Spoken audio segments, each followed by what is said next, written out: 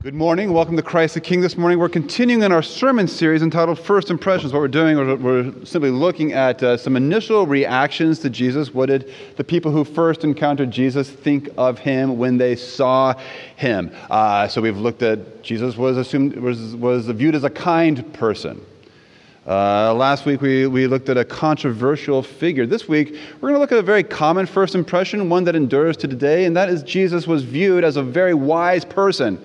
And I think if you have just a passing knowledge of Jesus, that's probably an impression that you have.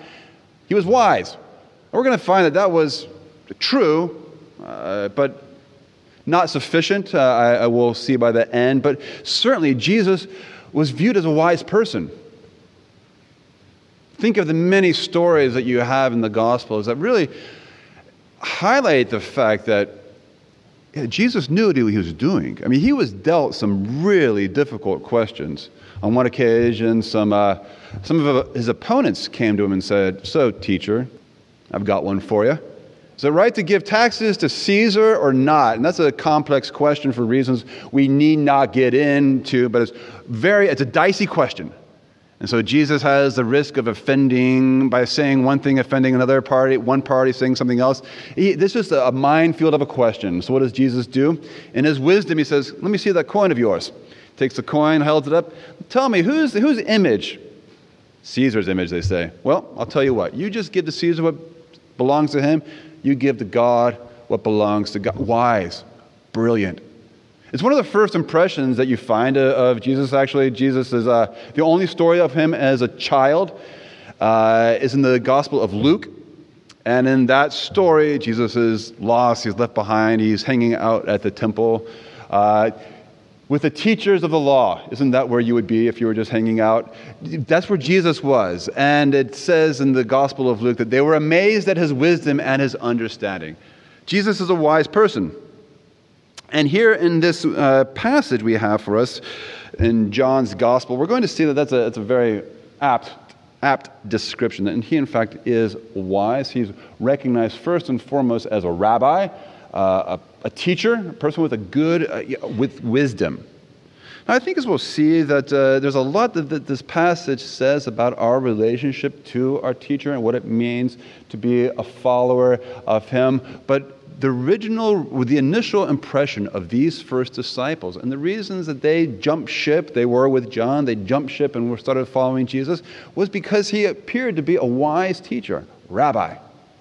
What we're going to see as we look at this passage, and we're really just going to be focused on verses 35 and following. So you want to have that passage out in front of you. We're going to see a couple of things. We're going to look at this word disciple. We hear it all the time, especially in connection to the Christian faith. What's it mean? What is the quality of a disciple? That'll be our first question. These all sort of relate to one another. The second question we're going to consider is where does discipleship occur? That seems like a little bit of an obtuse question. I think it's pretty fascinating. Where does discipleship occur? And then third and final, what is the goal of Christian discipleship? So those are three questions that I want to consider as we approach this passage and approach this subject that Jesus is viewed. The first impression of him is that he was a wise teacher. So what does it mean to be a disciple under a rabbi, under a wise teacher? Well, I don't think there's any great one English word that accounts for this word discipleship. I think it probably would have to use the relationship of a teacher to a student, so it's part intellectual formation. But it's also a coach to an athlete, a mentor to a mentee. I think if you combine all those three together, you probably have a little bit of what it means to be a disciple. And the one quality, we could say a lot about what discipleship entails and what it implies, but I want to focus on one quality of a disciple. And it's a quality that you see here in this passage. It's a quality you see throughout John's Gospel especially, and it's a quality that sounds kind of wimpy in English, but it has a great Latin phrase. And the Latin phrase is docere. The quality of a disciple is docere. So I'm taking classes up from Catholic University, so I'm being exposed to all these Latin phrases. Docere. What is docere? It's the word that we get docent. It's also the word from which we get docile. And that's sort of the English translation that sounds a little bit milquetoast, doesn't it? Who wants to be docile? Not me. Docile sort of implies that, you're spineless, whichever way the wind blows, that's the way I'm going to go. But to be docile is to be teachable, to be open. Think of a docent. Robbie is a docent for the Museum of the Bible. So Robbie's had the master walking backwards. I'm just picturing this. And if you're under his leadership, if you are docile in front of a docent, Robbie says, walk this way, look over to got to keep the left and the right correct. But if you're docile in front of a docent, you're open. Okay, I'll walk that way. I'll look here. I'll learn this. That's the mark of a disciple. It doesn't sound too remarkable, right? Docility. It sounds a little bit better in Latin, docere. But think of the book of Proverbs.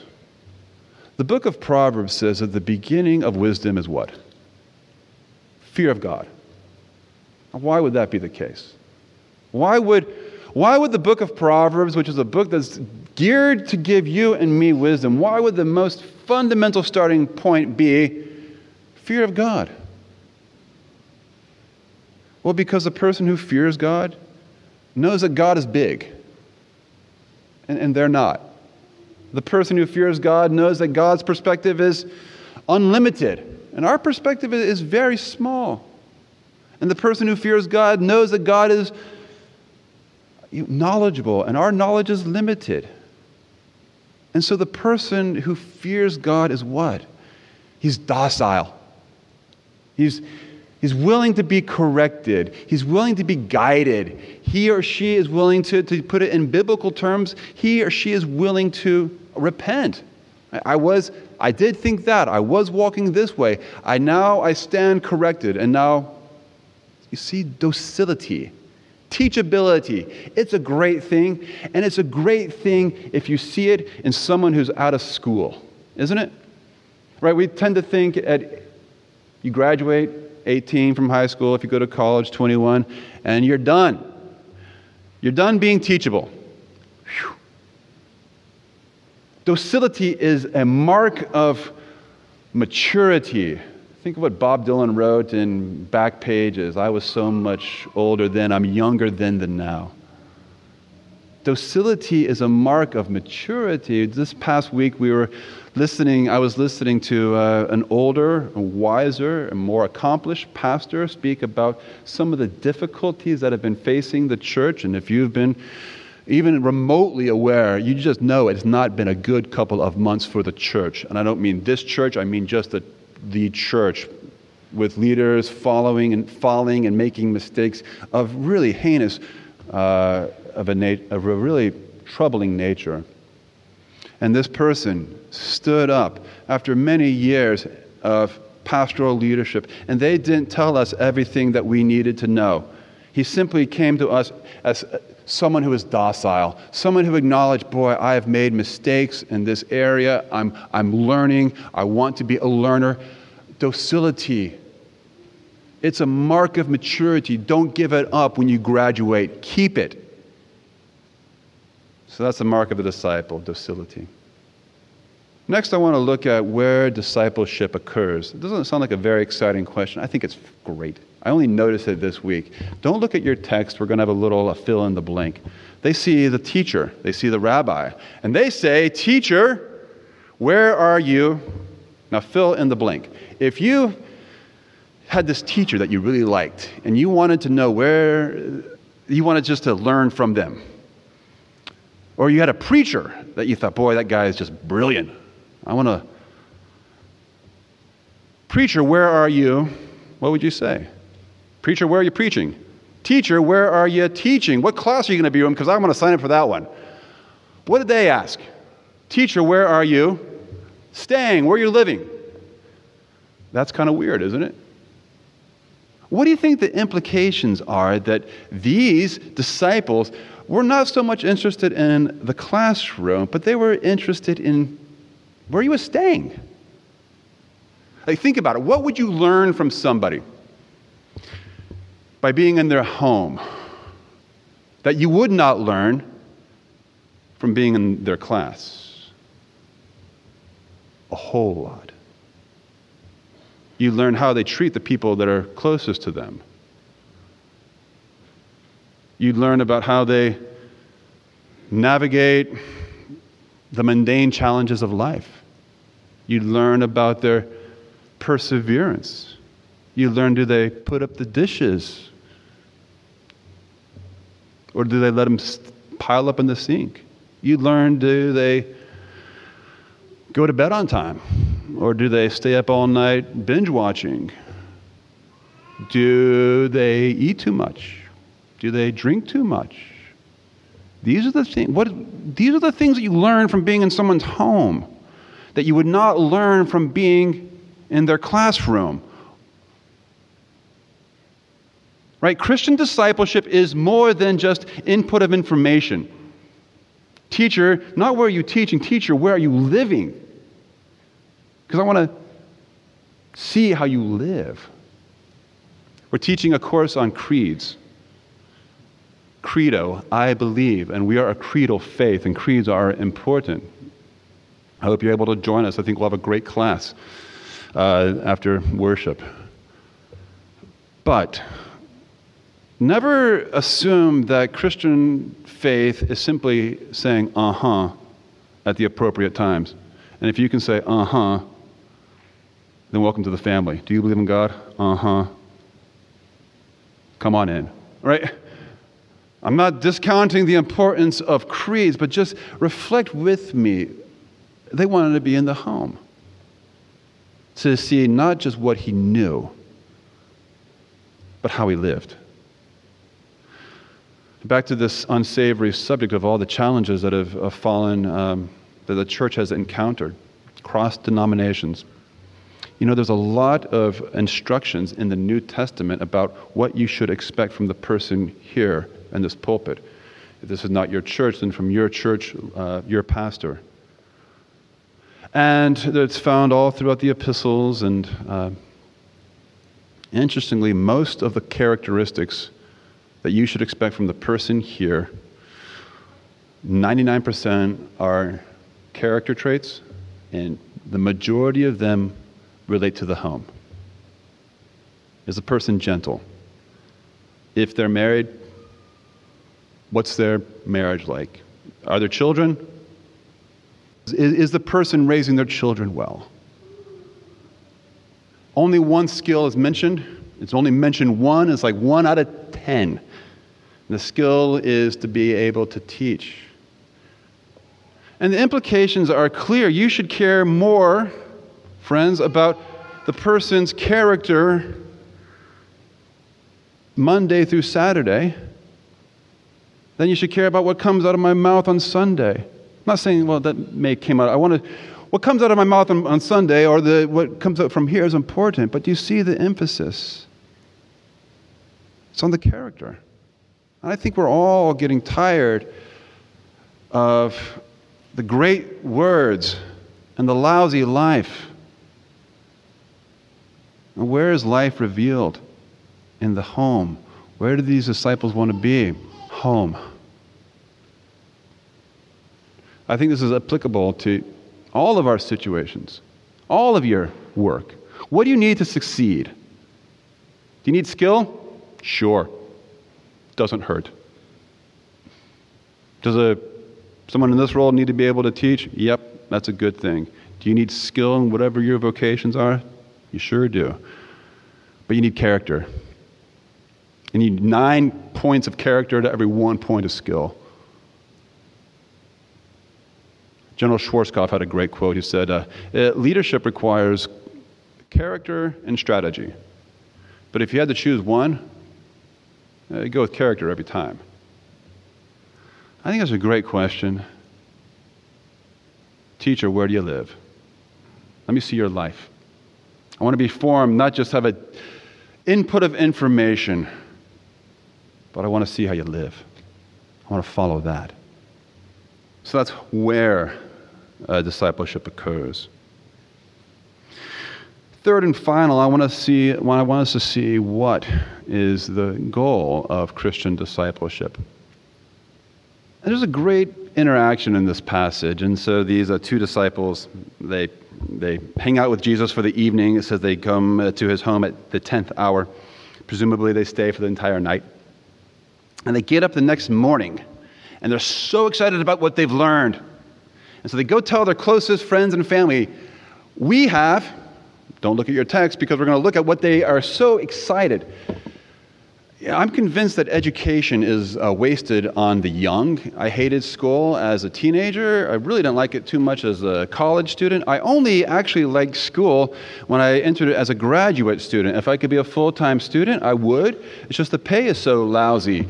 Again, taking these classes from Catholic U during it's a summer semester, and I would come back from these classes and say, kids, guess what I learned? And my long-suffering children would have to endure all these, arcane things that I picked up between the difference between, or the connection between architecture and theology. And I was excited. It was great. And I wanted to tell them. So these two disciples have been in class. They've been with Jesus the entire night. And they're excited to tell their friends, guess what we learned? What did they learn? Did they learn, Judaic law? Did they learn some of the fine points of their faith? No. They learned about their teacher. Do you see that? Come meet somebody. Come meet the Messiah.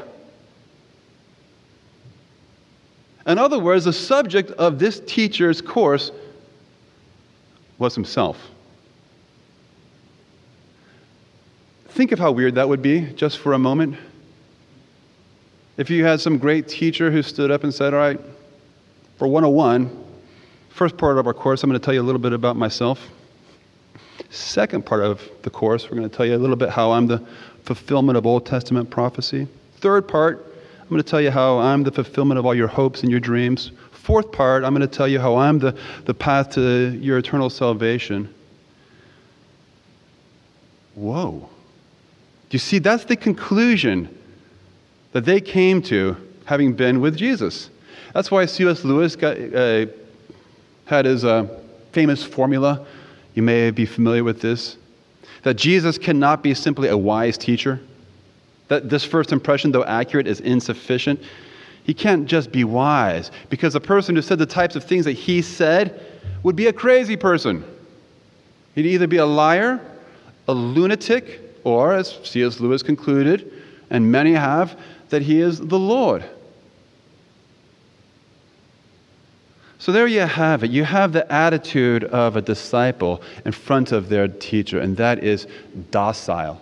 You see the place where discipleship occurs, and you see the primacy of character, not just what we know, but on the character that's revealed through the home. And you see the subject of Christian discipleship, which is, of course, Jesus.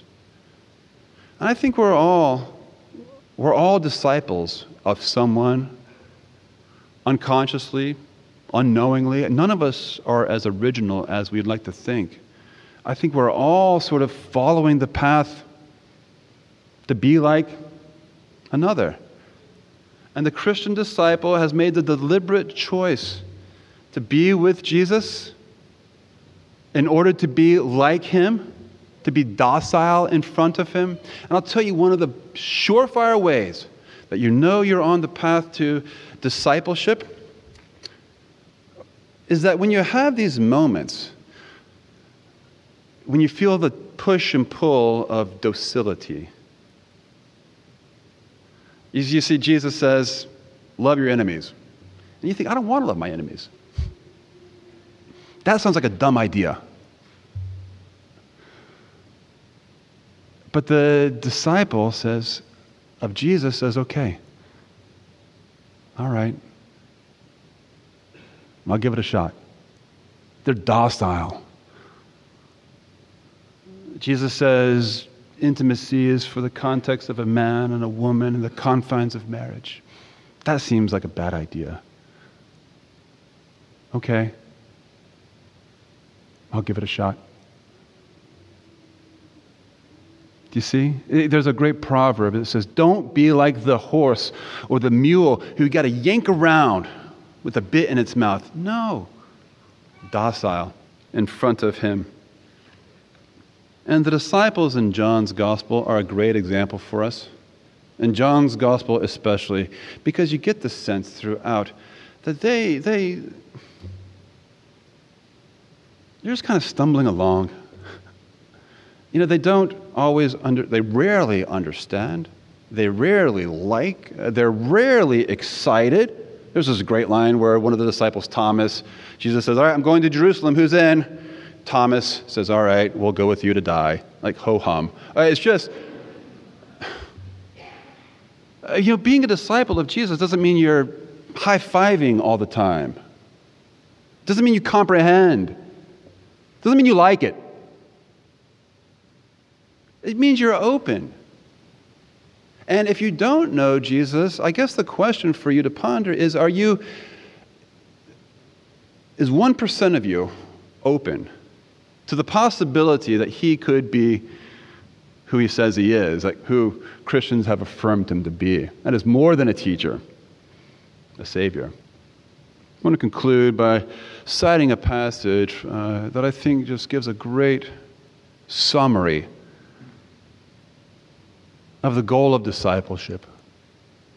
And you'll hear that discipleship involves more than just the imparting of information, but it involves a formation of life, of being with Jesus in order to be formed by him. And that's when the Apostle Paul says in the book of Philippians, he says, I want to know Christ.